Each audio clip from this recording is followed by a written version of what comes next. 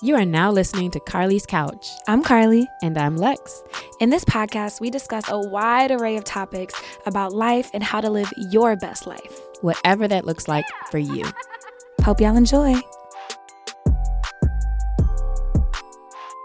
All of this is really interesting to me. You are still pursuing your PhD right now. So tell us about maybe what your most interesting kind of thing you're working on right now is. Oh, yeah. So I'm getting my master's in sports psychology. The PhD is going to be coming soon. We'll see what happens in the future. But I do, at this moment, have a lot going on with the thesis. My thesis is, I think they said it earlier, but I think Carly said it earlier, it's Dear Kobe, the Secret Mentor Effect. And basically, this is focusing on parasocial relationships. That's P-A-R-A, social relationships, and their effect on people's self-talk and their motivation. So basically what that is a lot of people will tell you that research is me search, and it's very true in this instance. I didn't know what I was going to do for my thesis before, at the top of 2020. I did not know what I was going to do until a very tragic day. I woke up out of nowhere. I can't tell you that. I don't know how I woke up at 2 a.m. on a Sunday and something said turn on ESPN. I turned on ESPN and I saw a helicopter crash. And I'm just watching a helicopter. I see the remains of the helicopter crash. I see that a lot of my friends have texted me. I see a lot of people have messaged me, and I find out that it was Kobe Bryant. And it was just a tragic event for me and a lot of people. Speak to the Bryant family and everything, but there was a moment that I just felt heartbreak, especially whenever I found out that his daughter was in there too. And so fast forward to the memorial, I was watching the memorial, and I'm not going to lie, I'm not too proud to admit it. I'm watching it, and I'm literally sobbing. Like, the last time I cried, I can tell you, was when my father passed, and that was not for the same reason either. And I'm sitting there saying, and I can, as I'm crying, I'm asking myself, why am I crying like this? Why am I sobbing like this uncontrollably? And of course, I answered myself. I said that because you looked up to him, he was your teacher. And it's really unfortunate that you won't get any lessons from him in the physical anymore. And so it was like I'm mourning. And that was the beginning or the inception of me thinking about, okay, he never met me. I've seen him live, like in intimate settings, but he's never met me. But I feel like I know him. And that's something called a parasocial relationship, where you have a relationship with someone on a TV screen or through social media, and you feel like you know them, or a podcast, for instance, too, with y'all. Mm-hmm. And that's a parasocial relationship. And so I take it a step further, actually, where I view this parasocial relationship as mentorship. Because a lot of young kids are actually looking at these people, these prominent figures, these public figures, as mentors as well. They might not really readily identify that, but they do. And so these people influence them to do certain things. And so I'm wondering, what do they do? Like, how does this mentorship work? How does it function? Also, what are the effects? On top of that, what can we do to make it a more positive process and a positive outcome? And then last but not least, like, which young people, if any, can benefit from this parasocial mentorship is something that I'm looking at. Those are a few of my research questions. I love that. I think that's very interesting. But can you connect it to what those relationships have to do with the self-talk for the person? Is it depend on who they kind of create that relationship with in their mind? And then can you also share some of your research data? Because we're nerds, and you shared some really dope things whenever we were prepping for the episode. Oh, yeah, definitely. So I'll answer the first question, and I'll answer Carly's question. So basically, how I can connect this to self-talk is that we do know that social media is affecting people. We just don't know how, because obviously it's not that it's new. It's just that we still have to study it for a long time and then get some verifiable results. However, we do also know that people are influenced by people around them.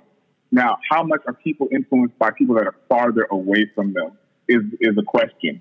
And how does that affect their self-talk is a little bit more difficult for me because it's going to be a lot of self-reporting, right? Because I can't see you talk to yourself unless you're talking to yourself out loud, which usually doesn't happen for most people, but it'll have to be a lot of self-reporting. And that's going to be the way of the study that I want to do, which is talking to the teams like, who is your parasocial mentor? What qualities do they have that attracted you to them? And then I want to study from there, is the motivation and the self-talk that they have given you, whether they have or haven't, has that made any antisocial or risky behavior, or has it reinforced pro-social and positive behavior? Now, these numbers are a different story, actually. So here's where I see this huge gap, right? So the first thing is a lot of young people do not have a direct one-to-one mentor. And of course, older people don't either, but my focus is young people about ages 12 to 19. And so roughly what I found through, I think it was Pew Research Institute, found that people ages 8 to 18, there were 46 million of them. There was an estimated 16 million of them. So they have an adult that they can trust outside the family. So that means that roughly 2/3 of the youth do not have an older person that they trust, let alone a direct mentor outside of their family. Now, if we push that a little bit further, we can see that it's even worse for more at-risk youth, and that's what they had to keep calling them at-risk youth. I don't like the term, but that's the term we have to roll with. Now, at-risk youth are more likely to not have a direct mentor. There's about 50% of at-risk at-risk youth that don't have a direct mentor, as compared to like maybe I think it was 29% that don't have a direct mentor that are not at risk. And then compared to the 29% overall people that don't have, 37% of adults that were like maybe 22 or 24 looking back, 22 to 24 were looking back at their life as they were at-risk youth. 30% of the young adults can recall points where they didn't have a mentor. And they can also report parts where they were saying that I wish I had a mentor at this moment in my life, as compared to the 29% of people that weren't at risk that were like, oh yeah, I wish I had a mentor. And so we can see that higher level of at-risk youth needing mentorship at a younger age. So if we push even further, we know that we have students and kids ages about 12 to 19 that are constantly on their phone. We have, I think it was 97% of teens use their phone at least daily, at least once daily. But in terms of usage, 89% of teens describe their digital use as several times a day. But 45% of these teens report that their digital usage is almost constant. And so they're getting that constant interface with their phone and with social media.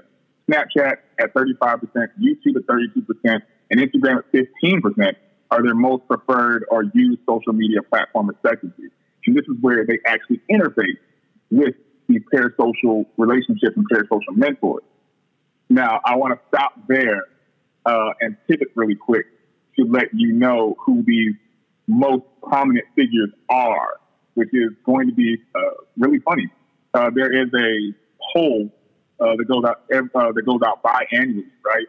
That lets you know the top 5 figures that are the most influential for teens. The top 5 figures, some of these names I don't know. Maybe you can clue me in. Charlie D'Amelio. Hopefully I'm saying her name right. Mm-hmm. Charlie D'Amelio. She has 46.6 million followers on TikTok. She's number 1. She's number 5. Number 4, surprise, Donald Trump, 76.3 million followers on Twitter. Number 3 is Kylie Jenner, 169 million followers on Instagram. Then we have a very familiar name, LeBron James. Hey. Number 2, 62.7 followers on Instagram. But number 1, I don't know this guy, and that lets me know I'm getting old, is David Dobrik. He's 16.6 million subscribers on YouTube. And so this is millions of parasocial connections being made and things that are being passively learned, right? And so, wait, by the way, let me stop. You know those people? I don't know those people. I do not. I don't know those two people, Charlie D'Amelio and David Dobrik. You know them? No, I don't know them either. I don't think. Not by those names. Okay. Sorry to that man.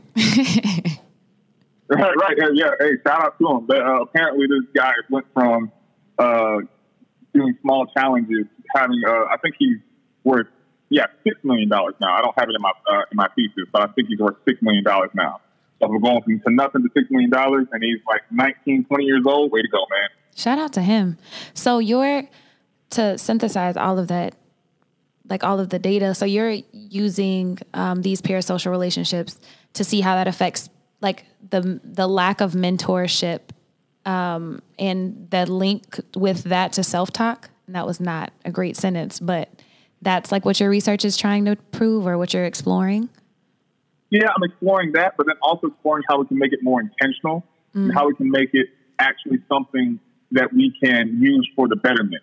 Because we do know that some of these prominent public figures want to be that mentor, but they do not know how. And there's not a lot of research on that. To be completely honest, there's a lack, and it's making it difficult to write this thesis. But I do want to know how we can make that more intentional. You can see someone like number 2 most influential person of the year for teams, LeBron James. We know that LeBron James wants to do that, but there might not be direct and intentional ways for him to do it. And so everyone's just stabbing in the dark, hoping that they're making the right impact. I want to figure out how we can do that positive impact properly. What qualities make teams want to attach to you? How can we make these attachments more pro-social and positive?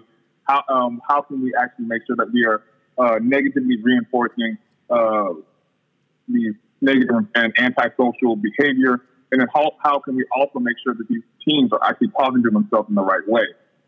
Because you could have somebody, for instance, Kylie Jenner, let's say, some girl at home, some boy at home might be looking at her and saying like, oh, she's too beautiful, I'll never be that. But there's no active and intentional way that Kylie Jenner at the moment is reaching out to them saying, you are enough, you are worth it, I love you, and this is how we make this happen, this is how you see yourself as beautiful. And so if we can find ways to do that, that would be great, because since they do not have, what's that?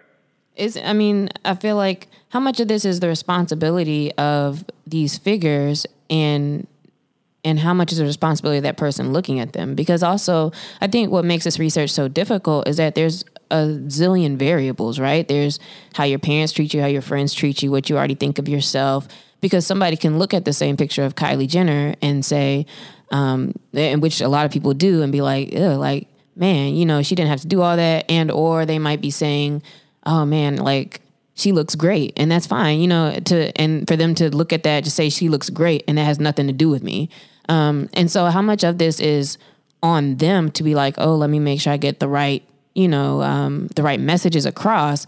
But to what else you said about like, there's no way for them to do that. Is that, again, is it their responsibility to? Because I think that they can. I would argue that they can, because if I'm that person, then I can show, myself authentically, or, what I think is beautiful is what I'm showing, or, you're not doing certain things, or you are saying certain things because that there's all these people who are looking at you. And so I think that where they are and what messages they might be sending, if they're stated, like those are very intentional of them, which shows where they want to be on that spectrum, because a lot of people don't, they might say like, hey, I'm not a role model. Like we know the people who say things like that and they don't act like it.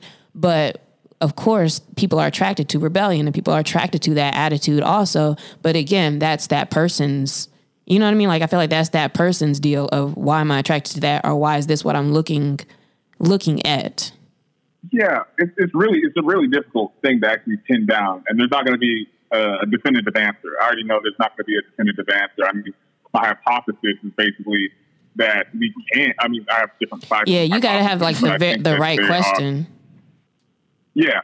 If you don't mind, I'll give you my 5 really quick. I have 5 research questions. Mm-hmm. What effects, if any, can parasocial mentorship, or PSM, what I'll call from here on out, have on a young person Can PSM number 2 is, can PSM be a substitute for any of the elements that would be associated with a direct one-to-one mentorship? Number 3 is, can PSM reduce antisocial and risky behavior while reinforcing pro-social and positive behavior? Number 4 would be, what are the specific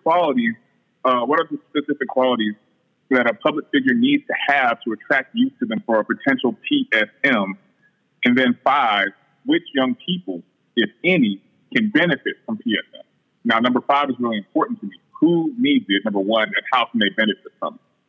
And when you say PSM 2, you're referring to that as positive mentorship and not just copying or looking at that behavior? Yeah, I'm looking to it as a positive one that can produce and promote pro-social and positive behavior. And also that means positive self-talk and positive motivation. And that's what you're saying. You have to measure by self-reported for the most part. Yeah. Yeah, for the most part, because what you'll have to say is you can't really get someone's self-talk. We don't have an fMRI machine or feel, oh, see, this is positive self-talk in this global hemisphere. We can't do that yet. And so that'll be a lot of qualitative and a lot of gray area. And so, and of course, you can have different things. You can have some type of observable things like, oh, they were once here. They were once making C's and D's, but once they got attached to this parasocial mentorship, they actually had some B's and C's now. And so if you see that, you call that like, oh, that's a difference, but we don't know if that's directly correlated with that. I have another question. Unfortunately. So Jay, does it matter / is there a difference between just in the difference with a kid saying and defining this as PSM, like to be like, oh, I really pay attention to LeBron and I'm, you know what I mean? Because like to your example with Kobe, I feel like people, you don't think about it till later or, when they're gone or whatever it may be, or you don't wake up and think like, oh man, this, thank you, Kobe in the morning. Right. But does it make a difference if I acknowledge this as a mentorship versus, you know what I mean? Like you don't even realize that how affected you are by what you're looking at online every day. And I think that maybe even just calling it something would make it spark differently for people. Like if they're learning it in that way that, hey, these people are becoming this thing. I think that's a very interesting question that I do not have the answer to yet, because of course I need to do all the actual research and get it out there. Because the thing that I'm calling, the effect that I'm calling it is a secret mentor effect, right? Because I don't know I'm mentoring you, for instance. I'm not famous, but I don't know if I'm mentoring you or not, but I know it's like I don't know you're paying that much attention to me. Exactly. And so it's the same thing for y'all on this podcast. If I might switch into something that's a little more applicable for y'all, it's like y'all have listeners, y'all have viewers on YouTube, y'all have followers on Instagram. You don't know how you're directly affecting them, but I would assume, because you're saying mostly positive things on here, right? Like it's like 99.9% positive, right? And so you're affecting them, but you might not know intimately on each level how you're affecting these people. However, I do think that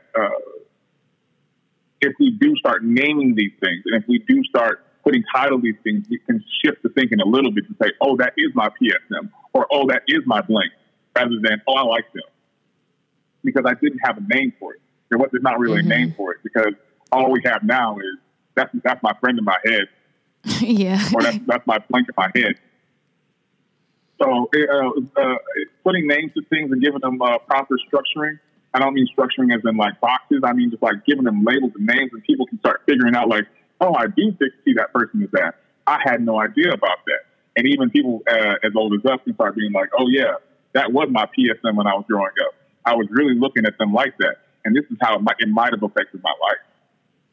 I guess I'm also thinking like, should it, But I think this is all very interesting. I feel like we've started with one thing, with talking about self-talk and understanding ourselves and how to, change our habits. Essentially, we were talking about how to change your brain. And now we're contemplating the importance of the exterior environmental kind of resources and how you look at those things. So it makes me think that in general, and a way to summarize kind of your research and bringing it back to the self-talk is that it's important to pay attention to your environment, the things you let in. I don't know if Carly and I actually talked about that in an episode, if we're just talking about that, but the importance of everything around you and really your relationship to it is what you need to focus on. What's your relationship to these things to understand what are you getting from it? What are you gaining? Am I comparing myself here? Am I seeing something positive, negative, neutral, whatever? And now I guess it's on us to pay more attention to those feelings and then react accordingly or grasp those different people or things accordingly. Yeah, it definitely is on us. I do caution myself to say it's not just on the teens and the young people to do it, because of course I do think that they have these one or two or many things called parents that need to be involved too, but it is difficult for them to be involved, especially whenever people are working more. And also, I have statistics on that, but I don't need to get into statistics on the fact that people are working more, or the fact that 23% of households in America are single households. And then, unfortunately, 80.7% of those households in 2018, I think is the number, are headed by women. And women are more likely to actually have two jobs. And that most likely is attributed not only to the fact that there is a pay gap, but there is just such gender inequality in America too. And so they're out of the house more, and people are looking for attachment because we are social creatures. And so we're looking to bring things in. And so to bring it back to what you were just saying, is like we have to monitor what we're bringing in, because a lot of our self-talk and a lot of our memories are emotional experiences. And to bring it back to self-talk, a lot of the shortcuts that we're putting in there, I believe it's the hippocampus. I'm not a neuroscientist, so if there is a neuroscientist out there, please correct me. But I believe it is the hippocampus that stores a lot of our memories. And the memories that we have dictate a lot of our emotional responses, but then also our other scripts that we have. And so when you turn it back to your self-talk, you're accessing that on a very emotional level. And we don't know that we're doing that sometimes because we're feeling things automatically. We're not going to be able to stop our emotions from coming up. We can stop them from altering our mood for the day, but we can't stop them from coming up. We can only manage them once they've come up and manage them properly. But we're having these emotional experiences that are tied to memories that we might not even have acknowledged back when. Whenever Lex was saying earlier about my mom said, don't be crying, don't be emotional earlier. That could be a memory that's tied to you, and that neural pathway is just paved as a three-lane highway, and we haven't actually acknowledged that, and we haven't accepted that either. And so it's almost like you paid a contractor to build that bridge, but like you ain't do your research to know like what their qualifications were. Like you just went with it, and you kind of forgot. And you didn't know there was other options, other people you could other bridges you could build. Mm-hmm. Exactly, and there it is. The brain is so that's cool. Being in control. Yes, the brain is a powerful thing. I didn't know that how powerful it was until I started researching everything on this. And this was even before I got into my master's program. When I just started researching this, I was like, wow, is the brain this powerful? And then the answer is yes. And it's probably even more powerful than we can really believe, because we're still figuring that out. There's so many questions that we cannot answer based about our brain. Which is interesting and leaves a lot of space for exploration and talks like these. Earlier, we had written down something for an exercise and that we were going to circle back to at the end.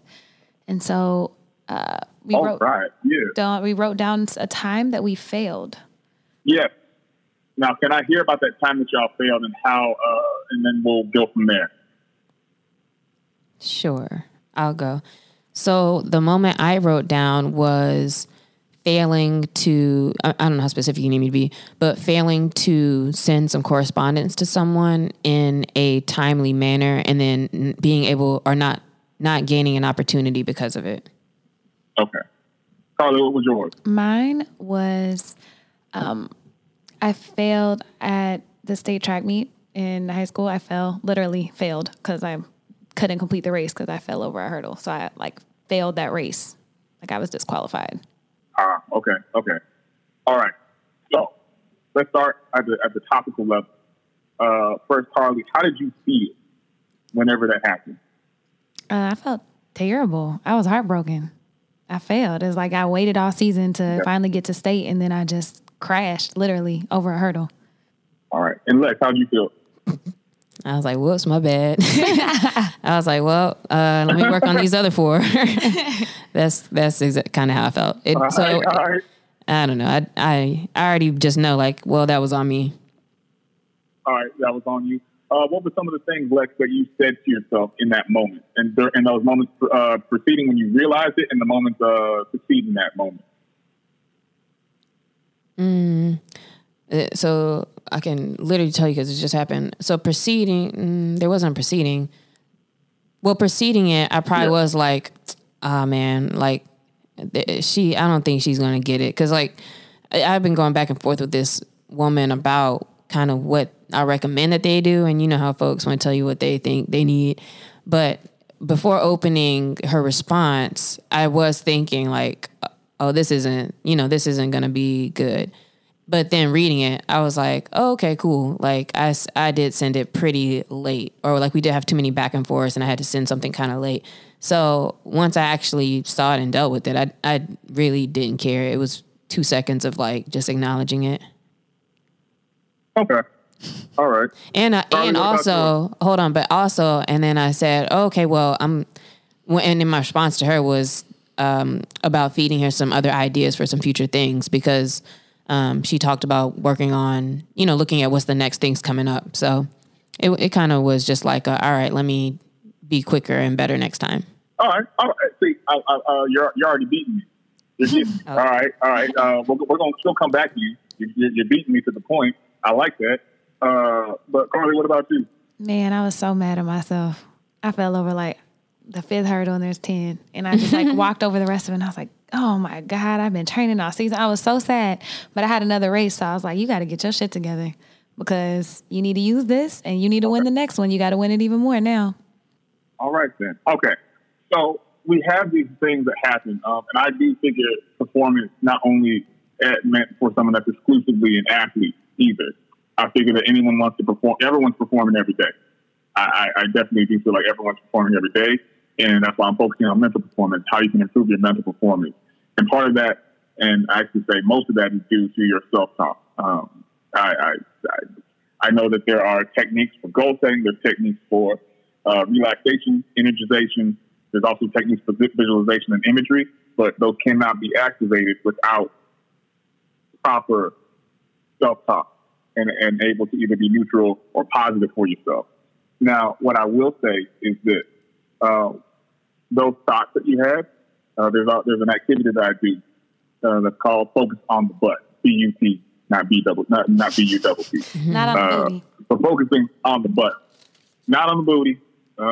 That's for another conversation, maybe another podcast, another episode. That's Carly's Couch After Dark. You ain't know about that podcast, did you? OnlyFans, $23.99 a month. Thank you, Jay. You know what I'm saying? Hold on. Why was not? Look, exactly. Hold on. Don't worry about it, She's just sweetheart. trying to warm you up on the first one. This is the part of the episode where we say, "Oh, Jay, the only one listening," and you probably are still. This is the part where we're like, Mr. "All right, Williams. we getting out of hand now." But you got it. We gonna get you on the other couch. Don't worry about it. Oh, good. Yeah. I want. No, wait a minute. Okay, but focusing on the butt is basically taking yourself out of this. It's what I was saying earlier, and so we're not doing the priming or framing the situation for yourself because you're not before the event. You're not managing yourself during the event. Now it's actually giving yourself perspective after the event. Now it depends on the event, but you definitely wanted to be able to write down the situation. It doesn't matter what the situation was, but if it is bugging you or if it is something that's making you feel, whether it be sad, defeated, some sort of emotion that is usually negatively associated, you need to actually deal with that and put it in the proper perspective. It doesn't need to be an hour, 2-hour conversation. It can be either a minute, 5 minutes. It can go very quickly. Now, these things that we said, whether it be, dang, I messed that up, or, oh, I'm heartbroken, I'm defeated, I'm dejected. You can focus on the butt.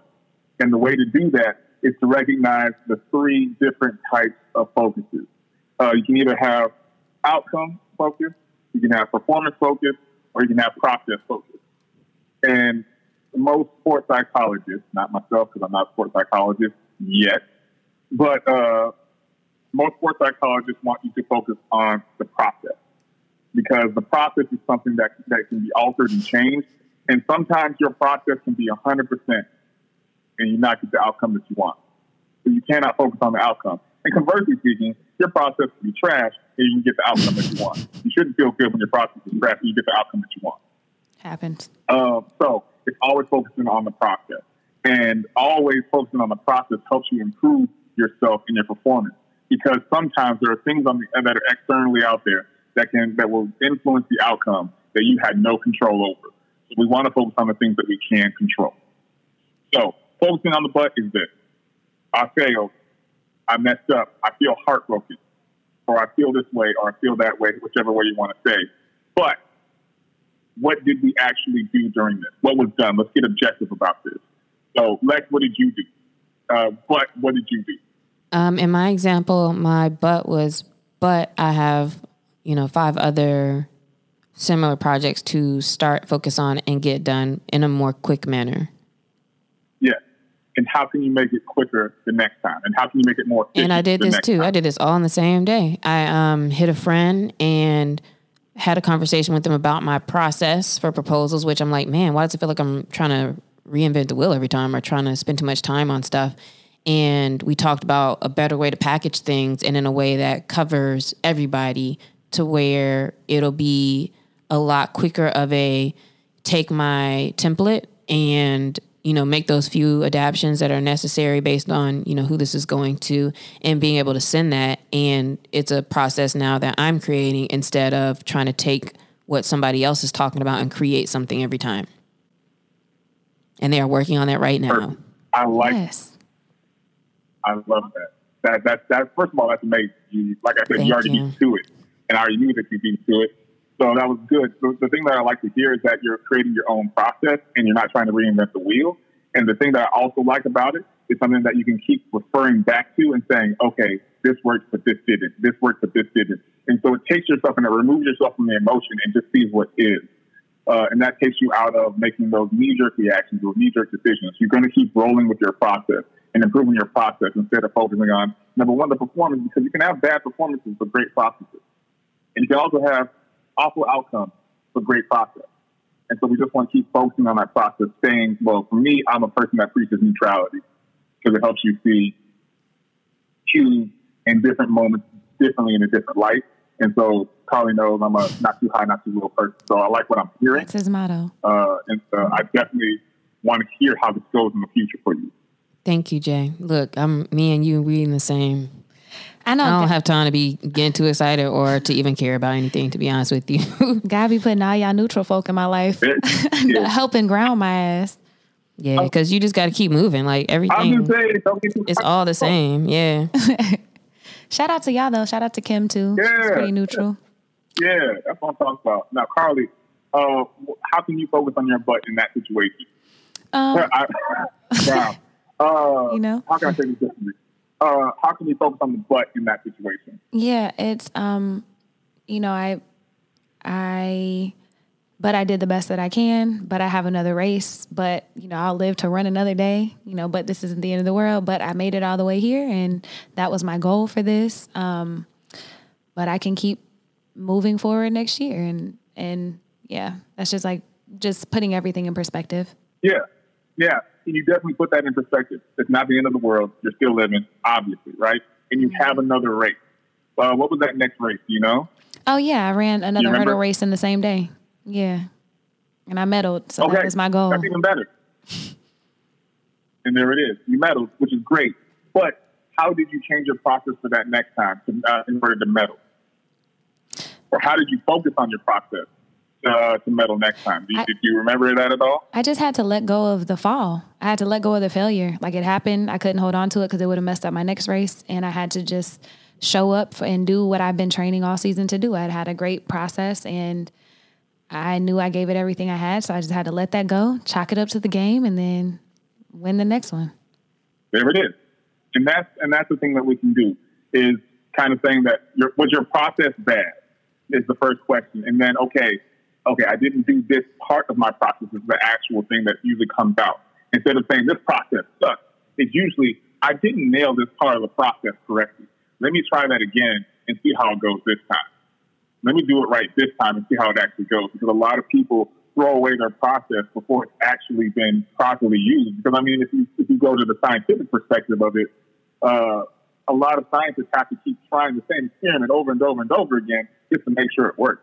You can't do it once and say, oh, yeah, it's hidden. It's not how it goes. It's not how it works. You usually go, okay, it worked this time. Let's try it again. Okay, it didn't work. Well, let's try it again. Okay, it worked again. And then you kind of see it's verifiable. This is my process. And I will keep improving my process. But usually it's, I didn't do this part of my process. Or I didn't recognize doing this part of the process was more important than this part. It's just like, oh, whenever I'm doing this, I'm usually not focusing on this part in the process.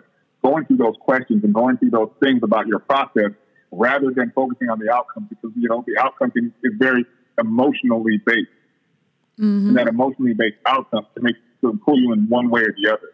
And we don't want that to happen for you, because when you do that, it takes you out of your element. It takes you out of your zone. And your self-talk, which I don't know if we have enough time to get into that, can help you get into your flow state.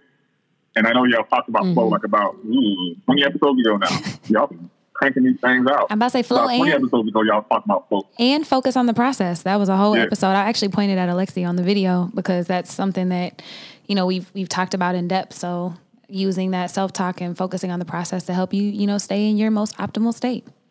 And it's interesting too, because it does tie back to Kobe and a lot of things he said in a couple ways. Like, you know, he went all summer in his summer basketball camp without making a single bucket. And so obviously it's like, all right, this is going to be my process to like shoot X amount of times every single day. Or if he's a lunatic and it's like the sun was in his eye and he missed his shot, like, okay, I'm going to look directly in the sun and shoot like 50 times every day. And so to even develop a process, I think put you in a different space, and to always be in a space of awareness of what that looks like.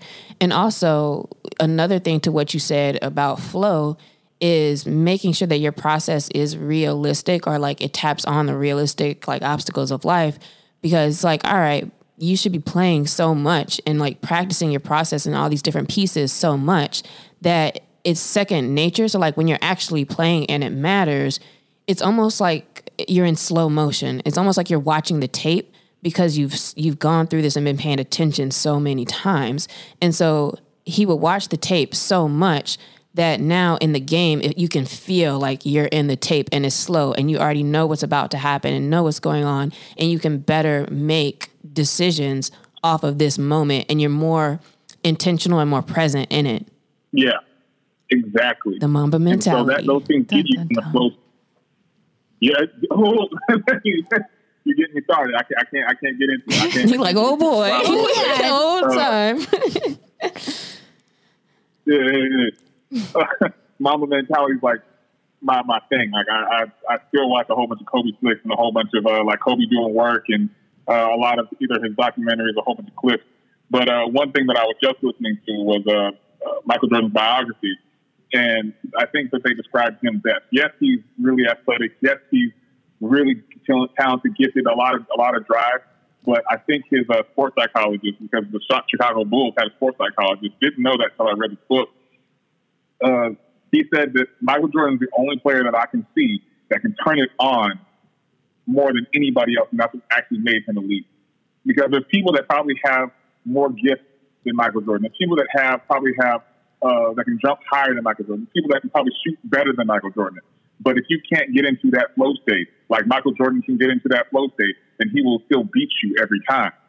Because not only can he get into his flow state, he can take you out of yours. That's another thing that's crazy. If you watch Michael Jordan, and he goes one-on-one with some people during the, whether it be the playoffs or regular season, he can take people out of the flow state. I can't say some of the things on here that he did to take you out of the flow state. But he said some wild stuff, but those people got affected, and Michael Jordan doesn't, because those people try to talk to him, and he's already trained not to respond to that. He responds to it by beating you. Yeah, you gotta figure out your process. Stick to it, train, like you said from the beginning too. Practice. You're practicing all of these things. So I love that, Jay, that you gave us so many tactical things to think about, put into practice. And I know for sure that listeners have picked up something that they can implement or something that they can try moving forward. So we definitely really appreciate the time that you took to also put a little more science behind some of the things that we like to talk about, and give us such good activities to work through to become more aware of these things. And I for sure wish you best as you continue your studies as well, and look forward to being cited in the near future. And her copy of your PhD.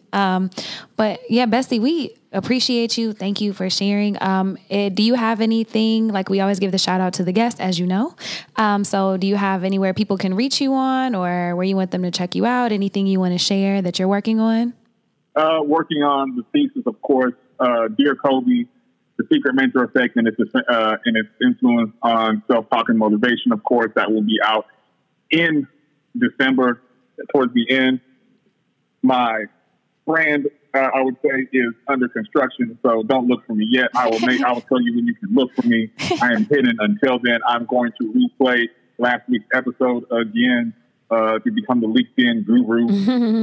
But my shout out is not myself, actually. My shout out is for the students that I work with now.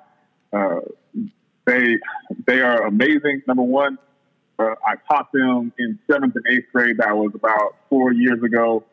And now they're in high school, and now they can finally run for high school student council and student council positions. And all the ones that I taught, it's amazing to see them sweep, basically. All of them are either a president, vice president, treasurer, and secretary. And so that's just been amazing to watch them do this and watch them evolve. So shout out to them. Shout out to them. That's great. That's awesome. Read one, teach one. You teaching a lot of them. And then we close every episode. Yeah. We close every episode with a question of the week, but I'm going to ask you to ask us a question. And then you'll also have to answer it yourself. A question for all the listeners this week. Yep. What is our question of the week? All right. Question of the week. What is the new thing that you're going to want, just one thing that you want to say to yourself to begin to shift your thinking 1%? One thing that you want to say to yourself, and make this every day to shift your thinking 1%. It doesn't need to be affirmations. It can be, because affirmations are cool, but affirmations sometimes can fall short. So I can give you one of mine where it's like, what I say every day is defeat the governor. And it gives me motivation and drive to want to, number one, get out of bed every morning and go hard in the gym, go hard with these kids, go hard, I call them kids, dang it. Go hard with these students, and go hard with this thesis, because I feel it every day. I'm not going to lie to you. I feel it every day that I don't, there's a part of me that doesn't want to go that extra mile and make that happen. Even being personal, this podcast, I was like, what if I mess up? What if I screw up? What if I talk too fast? I had to stop and say, okay, thank you, Governor. I realize all that, but here's my but, of course, but I know what I'm talking about. I have the science to back it up, and I can do this. If I notice I'm talking fast, I'll slow down. If I notice that I don't know what I'm talking about, I will say that's a good question I don't have the answer to, or I can get to it later. And so what is that one thing that you want to tell yourself to help shift your thinking daily by 1%? Trying to think of what the most effective thing would be, but I'm not sure. But the main thing that's coming to my mind is around but it sounds like it's an affirmation though, but it's around being energized, I think, for, energized to handle, or not even, I don't want to say to handle, but like energy to dominate like the task for the day type thing. And I guess maybe saying the same kind of thing, like dominate the day or like your governor, but I need to think of like what's a more effective like thing that I'll really like, that would really get me moving. But I think it would kind of be something to energize me for, like, wow, I get to do these things today, to have the right perspective on the day. Yeah. Mine is actually around perspective. Thanks, Bestie. Mine is around perspective and like how, so in my head, I was like, okay, my perspective colors my reality, but like making it more action based is like, I choose how I respond and I choose my perspective. I like that about choice. I didn't really talk too much about choice because there's a lot of things we could talk about with self-talk, but choice is nice because choice, we choose to do a lot of things every day, and we choose the words that we get to say as well. A lot of people say, I have to do this or I have to do that. I have to call my mom. I have to go to work. I am choosing to do this stuff because I remember, of course, you know, a famous line, all I got to do is stay black and die. But you choose to do a lot of things in this world, and that choice can give you power. And so you're saying you choosing to color your own perspective is giving you choice and is giving you power. Now, how you exact that power and how you wield that power is up to you. And I look forward to seeing how it goes. Thanks, Bestie. So for y'all, what is one thing you can say to yourself every day to start to change these neural pathways, to start to, you know, be the person that you want to be and live life in a way that you want to live? And Jay, when you gave your shout out, you didn't say, and maybe you don't want people to contact you, but if you would like people to contact you in any way, if they have any questions or want to connect with you online, let us know if there's any place where you want to send people. If not, that's cool too. The only place you can really contact me, because I'm not on Twitter or Facebook, I am a gram stalker. I am all over people's grams. They just don't know it. And I'm looking for Don't these give them memes. the burner That's account. all I do on. He just looks at memes. No, I can't give them the burner. No, that's for the other episode. That's for the other. That's for After dark. That's Uncut. Yeah. That's the uncut version. No, but you can find me at they call me _Quay. That's QUAY. Okay. On Instagram. I'm there for the meme, and I'm there to help people. That's really it. Cool. All right. Well, you guys heard it. Hit them up. We want you to leave comments for sure after this episode to, you know, let us know what stuck out to you, to thank Jason for the information that he gave. Let him know that you listened, and reach out with any questions or any comments that you might have. Yeah. So thank y'all for tuning in, Bestie. Appreciate you. Thanks you, for Jay. sharing. Hey, Bestie. You know I got you. All right. We'll see you guys next week. Bye, y'all.